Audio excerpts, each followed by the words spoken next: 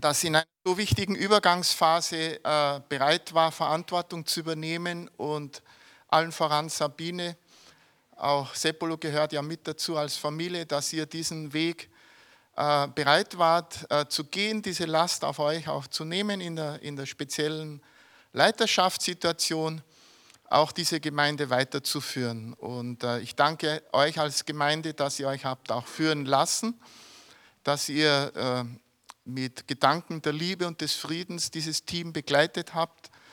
Und ich knüpfe auch gleich mal die Bitte dran, dass das jetzt nicht alles war. Also, dass ihr gemeinsam den Weg auch weitergeht, in welcher Konstellation auch immer euch nach wie vor bereit seid, auch hier einzubringen. Denn eines ist klar, es lohnt sich. Es lohnt sich, das Leben Jesus zum Dienst zur Verfügung zu stellen. Und wisst ihr, Jesus hat uns, wenn er zur Nachfolge ruft, ja auch nicht die große Karriere versprochen. Und er hat nirgends gesagt, dass es alles nur schön wird und lustig. Und lest mal, wie es dem Paulus gegangen ist, bevor ihr euch beklagt. Also lest erst Paulus und dann jammert, wenn es noch gelingt. Weil ich denke, manche vor uns haben ja auch nicht wenig erlitten und ertragen und Menschen kennengelernt, wie sie nun mal wirklich sind. Und Jesus hält uns würdig, diese Last um seinetwillen zu tragen. Und es ist ein Vorrecht, es ist eine Auszeichnung, sein Leben dem Reich Gottes widmen zu dürfen. Und wir leben in einem Land und wenn wir klagen und jammern, dann denke ich auf sehr hohem Niveau. Oder? Im Grunde, je nach Perspektive hätten wir so viel mehr Grund zum Danken und begeistert zu sein, als wir es eigentlich sind. Also ich finde, wir sind für das, wie es uns geht, viel zu wenig dankbar, viel zu wenig begeistert, viel zu wenig einfach auch aus Dankbarkeit hier und bereit, uns Jesus neu zur Verfügung zu stellen. Einmal werden wir im Himmel Gemeinschaft haben mit anderen, denen es nicht so gut gegangen ist wie uns. Und die bei Weitem viel mehr Freudigkeit, viel mehr Liebe zum Herrn investiert haben. Also ich würde so sagen, wie es die Bibel auch sagt, noch habt ihr nicht bis aufs Blut widerstanden. Wisst ihr, was ich meine? Bei allem, wo wir uns selber bedauern und bemitleiden. Aber die Bibel sagt, hallo, noch habt ihr das nicht bis aufs Blut bewiesen. So lasst uns auch hier ein Stück weit um Vergebung bitten für unsere Selbstmitleidigkeit. Und wirklich viel mehr Zuversicht und Bereitschaft und Dienstwilligkeit einbringen, als wir es je bisher getan haben. Darum bitte ich uns. Wirklich wahr. Also machen wir es unserem neuen Leiter-Ehepaar schön, hier zu sein. Verwöhnen wir sie. Sorgen wir dafür, dass sie noch nie so schöne Dienstjahre hatten, als die jetzt für sie kommen. Ja, sollte uns gelingen. Ich glaube, es soll uns gelingen. Im Namen Jesu. Also danke Sabine. Danke auch Jörg, du bist ja auch eingesprungen als Leiter, hast dann an Sabine übergeben. Danke, dass ihr diese Willigkeit hier eingebracht habt. Und es wird euch ganz, ganz bestimmt ein großer Lohn auch im Himmel dafür erwarten. Da freue ich mich drauf. Ich möchte ein Wort Gottes jetzt lesen aus Lukas 7 ab Vers 11. Ich möchte dass wir es verstehen als ein Bild auf diese Gemeinde. Dass wir heraushören, was Jesus uns heute Morgen sagen möchte. Lukas 7 ab Vers 11. Und es begab sich am folgenden Tage, dass er in eine Stadt namens Nain ging und mit ihm zogen seine Jünger und eine große Volksmenge. Wie er sich aber dem Stadttor näherte, siehe, da wurde ein Toter herausgetragen, der einzige Sohn seiner Mutter, und sie war eine Witwe. Und viele Leute aus der Stadt begleiteten sie. Und als der Herr sie sah, erbarmte er sich ihrer und sprach zu ihr: Weine nicht. Und er trat hinzu und rührte den Sarg an. Die Träger aber standen still. Und er sprach: Jüngling, ich sage dir, stehe auf.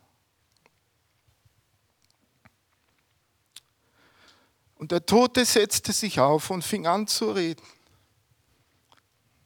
und gab ihn seiner Mutter. Da wurden sie alle von Furcht ergriffen und priesen Gott und sprachen: Ein großer Prophet ist unter uns aufgestanden. Und Gott hat sein Volk heimgesucht. Und diese Rede von ihm verbreitete sich in ganz Tranreuth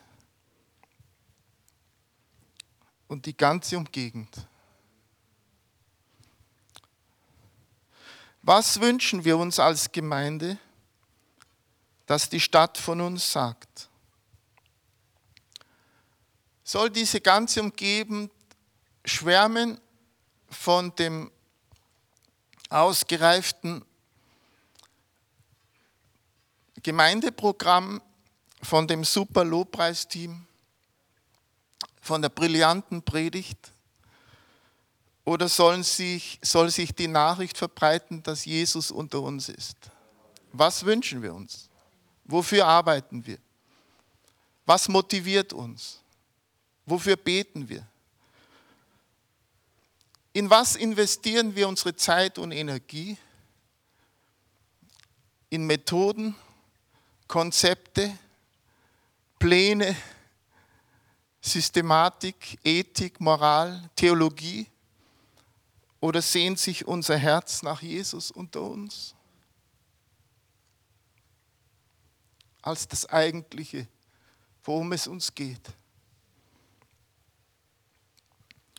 Wir möchten nicht bekannt sein für unsere gute Musik, beeindruckenden Programme, sondern ich meine, als Gemeinde möchten wir bekannt sein für die Gegenwart Jesu, die man hier erlebt. Nichts ist von all dem schlecht. Ich hätte gern gute Musik, hätte gern super Programme, hätte gern brillante Predigten. Ich denke, gerade aus dem englischen Sprachraum könnten wir als Deutsche hier viel lernen, was eine gute Predigt ist. Da sind wir Stümper. Also nichts von dem ist schlecht. Aber ich würde nie in einer Gemeinde sitzen wollen mit guter Musik und brillanten Predigten und ausgefeilten theologischen Konzepten oder gesellschaftlichen Programmen. Aber der Name Jesu kommt nicht vor. Ich würde lieber in einer Gemeinde sitzen wollen, wo all das fehlt, aber Jesus erlebt werden kann. Das muss jetzt kein Gegensatz sein, entweder oder, versteht mich nicht falsch. Am besten beides. Aber es geht ja eigentlich um das Eigentliche, wonach unser Herz sich sehnt. Alles andere gerne, wenn es vorhanden ist. Aber es verbreitete sich hier in den Tagen Jesu die Rede davon, dass ein großer Prophet auferstanden ist und dass Gott sein Volk heimgesucht hat. Und dafür gibt es keinen Ersatz. Dass Gott diese Gemeinde heimsucht, dafür gibt es keinen Ersatz. Und da bin ich sehr wohl im Entweder-oder-Bereich, weil alles andere ist nichts im Vergleich zu dem, dass Gott diese Gemeinde heimsucht. Da wurden sie alle von Furcht ergriffen und priesen Gott und sprachen: Ein großer Prophet ist unter uns auferstanden und Gott hat sein Volk heimgesucht. Diese Nachricht hat sich verbreitet ausgehend von einem Trauermarsch, von einer Beerdigung.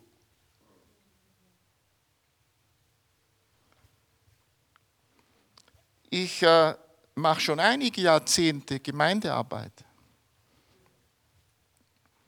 Und das kommt mir irgendwie vertraut vor, dass Gemeinde nicht immer ein Triumphzug ist, oft ein Trauermarsch. Und dass Gemeinde oft ein Bild dafür ist, wie eine Witwe, sowieso Witwe, auch noch ihre letzte Hoffnung verliert. Kaum hat man menschlich gesprochen einige Fortschritte gemacht, schon sind sie wieder weg. Menschliche Möglichkeiten sind auch im Reich Gottes oft dieser Witwe zu vergleichen, schwach und mit einer fraglichen Zukunft.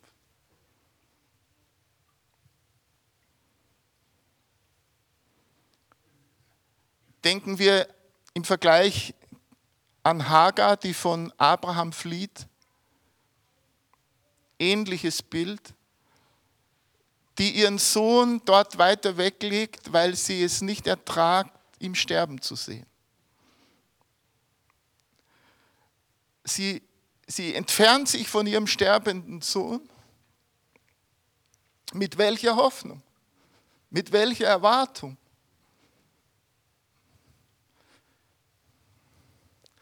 Und an der Stelle habe ich schon manchmal gesagt, unterschätze nie eine sterbende Gemeinde, denn die Stunde Gottes kommt. Es kommt der Moment, wo Gott seinem Volk begegnet. Und dafür gibt es keinen Ersatz. Das ist, was wir brauchen.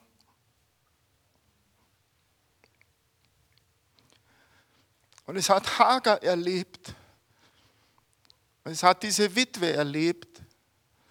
Warum sollen nicht wir es auch erleben dürfen?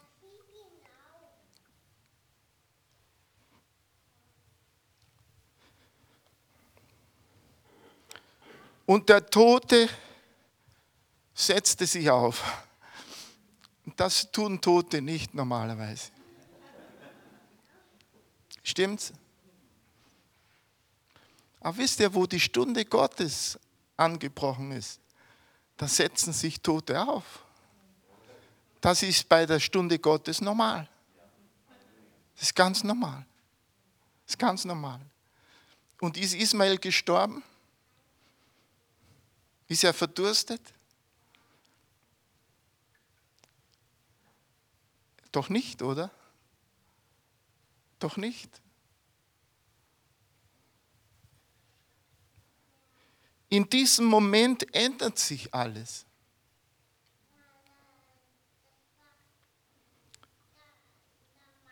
Allerdings kann das nur Gott. Das schmeckt uns manchmal nicht. Wir würden es gern selber können. Aber es braucht die Stunde Gottes. Und es macht nicht unsere Musik und es macht nicht unser Programm und es macht nicht unsere christliche Kultur. Es macht nicht, wer wir sind als Gemeinde in unserem Stolz. Es macht Gott oder es macht niemand. Wir können es nicht. Es macht Gott. Wir können es nicht. So was stellen wir uns unter Vorwürfe gegenseitig. Machen uns Vorwürfe für Dinge, die wir nicht können. Machen Druck gegeneinander für Dinge, die wir nicht können. Ist nicht fair. Mach doch Druck bei Gott. Mach doch ihm die Vorwürfe. Ringe doch mit Gott wie Jakob und wenn es sein muss, die ganze Nacht. Kämpfe mit dem Engel des Herrn, weil er ist schuld. Und er ist gern bereit, mit dir zu streiten und deine Vorwürfe zu ertragen und auf dein Ringen einzugehen und auf deinen Frust. Gott stellt sich unserer Not. Ohne Gott bleibt ein Trauerzug immer ein Trauerzug. Ohne dass Gott etwas ändert, bleibt die Leiche immer tot. Du kannst die Marschordnung ändern. Du kannst den Sprecher bei der Beerdigung durch einen anderen ersetzen. Du kannst den Programmablauf der Beerdigung anders gestalten. Die Leiche bleibt immer tot. Das macht nicht das Programm. Es macht nicht die menschliche Brillanz. Du kannst die Beerdigung völlig anders gestalten. Ein neues Leitungsteam einsetzen. Es wird sich an der Leiche nichts ändern. Es sei denn, und darum geht es mir heute Morgen, dass wir das erleben. Es sei denn, es geschieht, was hier geschehen ist. Und da heißt es, und er, das ist Jesus, und er trat hinzu und rührte den Sarg an, die Träger aber standen still, und er sprach, Jüngling, ich sage dir, steh auf.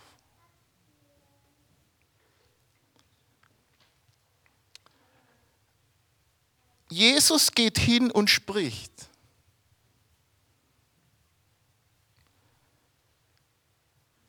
Jesus hatte Zutritt und durfte etwas sagen.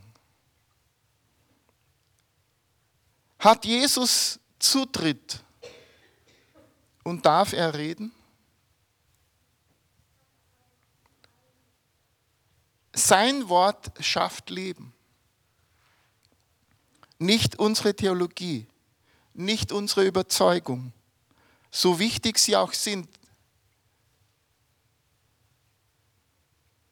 Nicht unser Wissen und Wollen. Menschen sind immer nur Leichenträger. Unser Bemühen reicht nicht. Unser Bemühen transportiert nur Enttäuschung.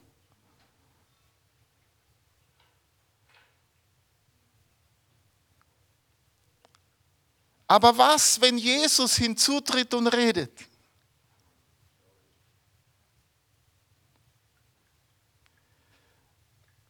Wisst ihr, dass Jesus Wasser in Wein verwandeln kann?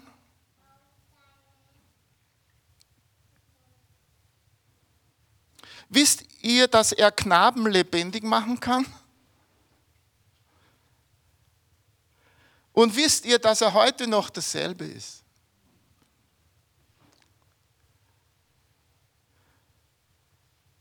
Und er immer noch handelt, wie nur Gott handeln kann. Denn er ist Gott. Er handelt wie Gott, weil er Gott ist. Und er ist dasselbe, weil er Gott ist. Und letztlich entscheidet sich alles an dieser Feststellung. Ist er Gott? Immer noch? In deinem Herzen? In deinem Leben? In dieser Gemeinde? Ist er Gott unter uns? Er kann immer noch Leben schaffen. Aber denkt ihr, dass dieser große Gott interessiert ist an uns? Will er auch sich dieser Gemeinde nähern? Und will er auch dieser Gemeinde sein Wort schenken? Was denkt ihr? Kann ja sein, dass Gott das gerade ausgerechnet hier nicht will. Was denkt ihr? Es heißt hier, und als der Herr sie sah, als Jesus diesen Trauerzug kommen sah, heißt es, und als der Herr sie sah, erbarmte er sich ihrer und sprach zu ihr, weine nicht. Ob das Jesus auch uns sagen würde, ob er uns das heute Morgen sagen will, ob er das wirklich zu uns sagt, ob er sein Erbarmen uns, jedem Einzelnen dieser Gemeinde in ihrer Zukunft schenkt. Was empfindet ihr in eurem Herzen?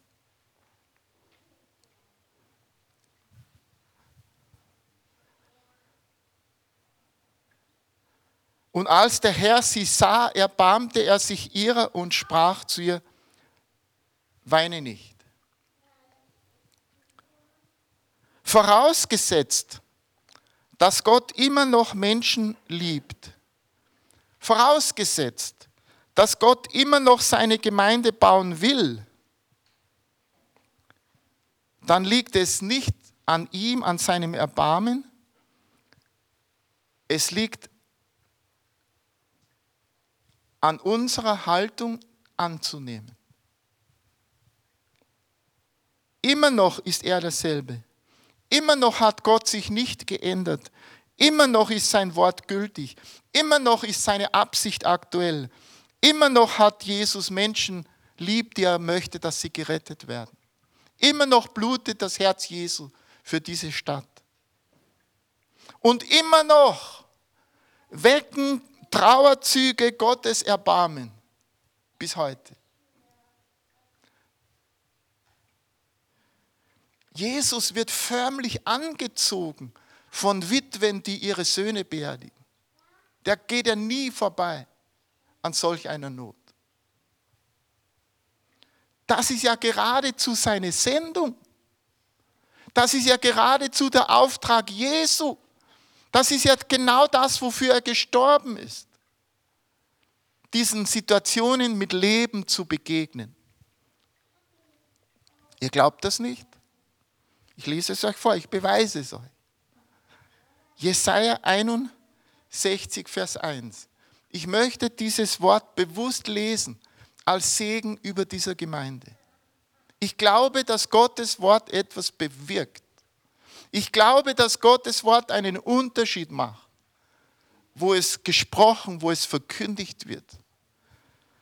Der Geist Gottes, des Herrn, ist auf mir, weil der Herr mich gesalbt hat, um den Elenden gute Botschaft zu verkündigen.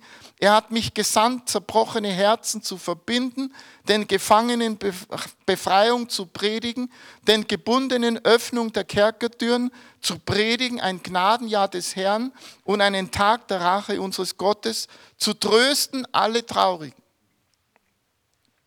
Zu achten auf die Traurigen in Zion, dass ich ihnen Schmuck für Asche, Freudenöl statt Traurigkeit und Feierkleider statt eines betrübten Geistes gebe, dass sie genannt werden Eichen der Gerechtigkeit, eine Pflanzung des Herrn zu seinem Ruhm.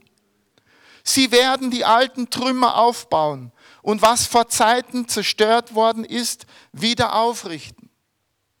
Sie werden die zerstörten Städte erneuern, die von Geschlecht zu Geschlecht wüst gelegen haben. Fremde werden einstehen und euer Vieh weiden, und Ausländer werden euer Ackerleute und Weingärtner sein. Ihr aber werdet Priester des Herrn heißen, und man wird euch Diener unseres Gottes nennen. Ihr werdet die Güter der Nationen genießen und in ihrer Machtstellung eintreten.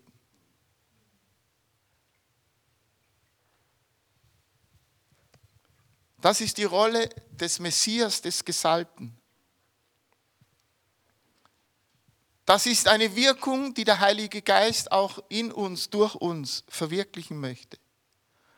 Und es begab sich am folgenden Tage, dass er in eine Stadt namens Nain ging und mit ihm zogen seine Jünger und eine große Volksmenge. Wisst ihr, dass wir die sind, die mit Jesus ziehen?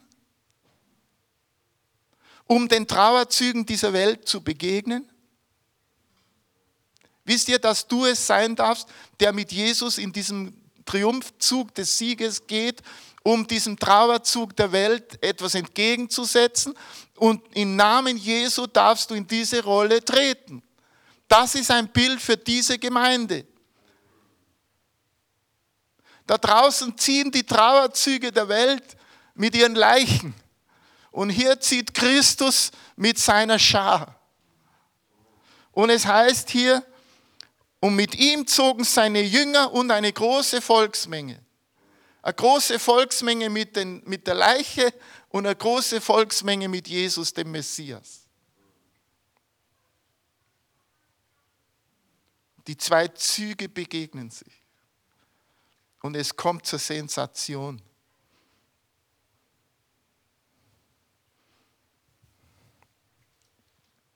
Das ist deine Sendung heute, dein Auftrag, liebe Gemeinde.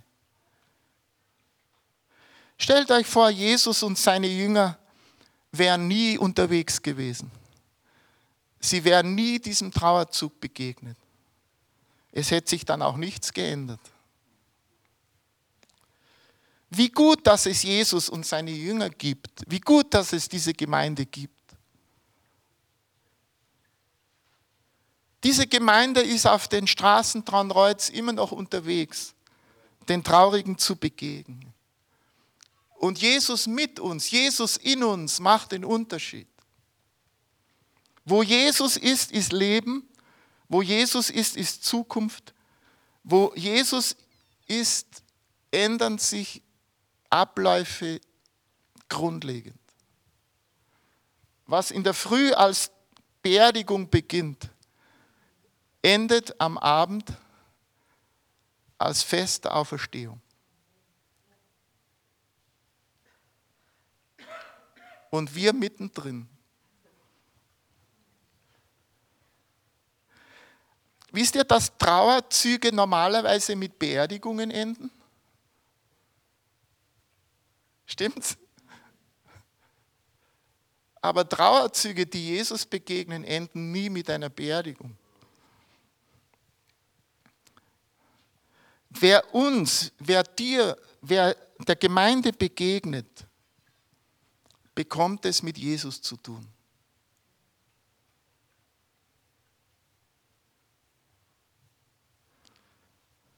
Wie er sich aber dem Stadttor näherte, siehe, da wurde ein Toter herausgetragen, der einzige Sohn seiner Mutter, und sie war eine Witwe, und viele Leute aus der Stadt begleiteten sie. Zwei Züge begegnen einander.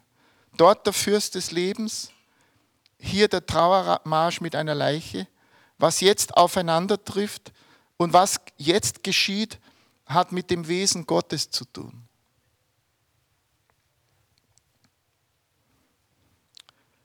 Es entscheidet sich jetzt, wer das letzte Wort hat.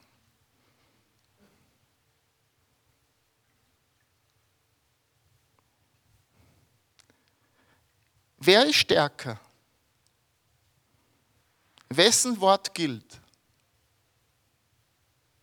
Das musst du heute Morgen entscheiden. Wessen Wort gilt?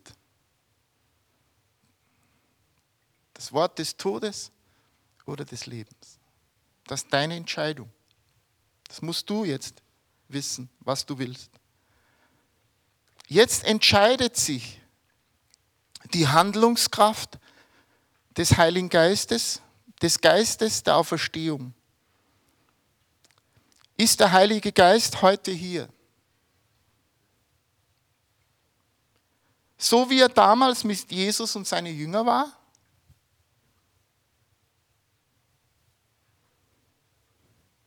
Ist das Wort Gottes noch gültig, wie es damals galt, als Jesus sprach? Ist das Erbarmen Jesu heute noch gegeben?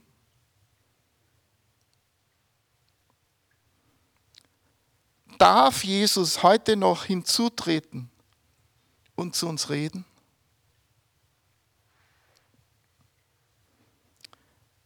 Dann erleben wir auch heute noch die Kraft der Auferstehung.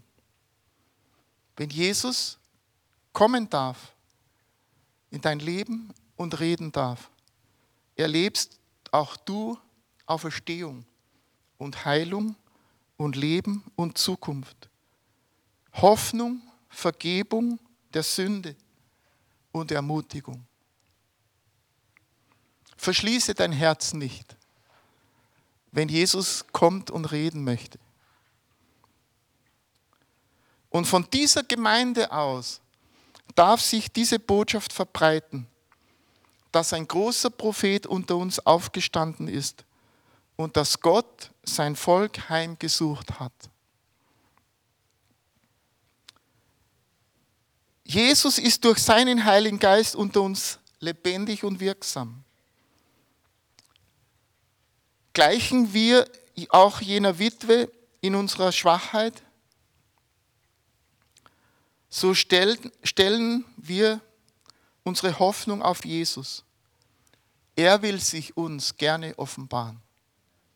Durch sein Wort, durch das Wirken seines Heiligen Geistes, dem wir ganz neu Raum geben wollen. Macht ihr mit? Heißen wir Jesus willkommen in unserer Mitte, dass er reden darf. Und nehmen wir diese Heilung in Empfang. Ich brauche sie. Ich brauche es, dass Jesus hinzutritt und den Sarg berührt. Und dass er sagt, Jüngling, ich sage dir, steh auf. In Jesu Namen. Amen.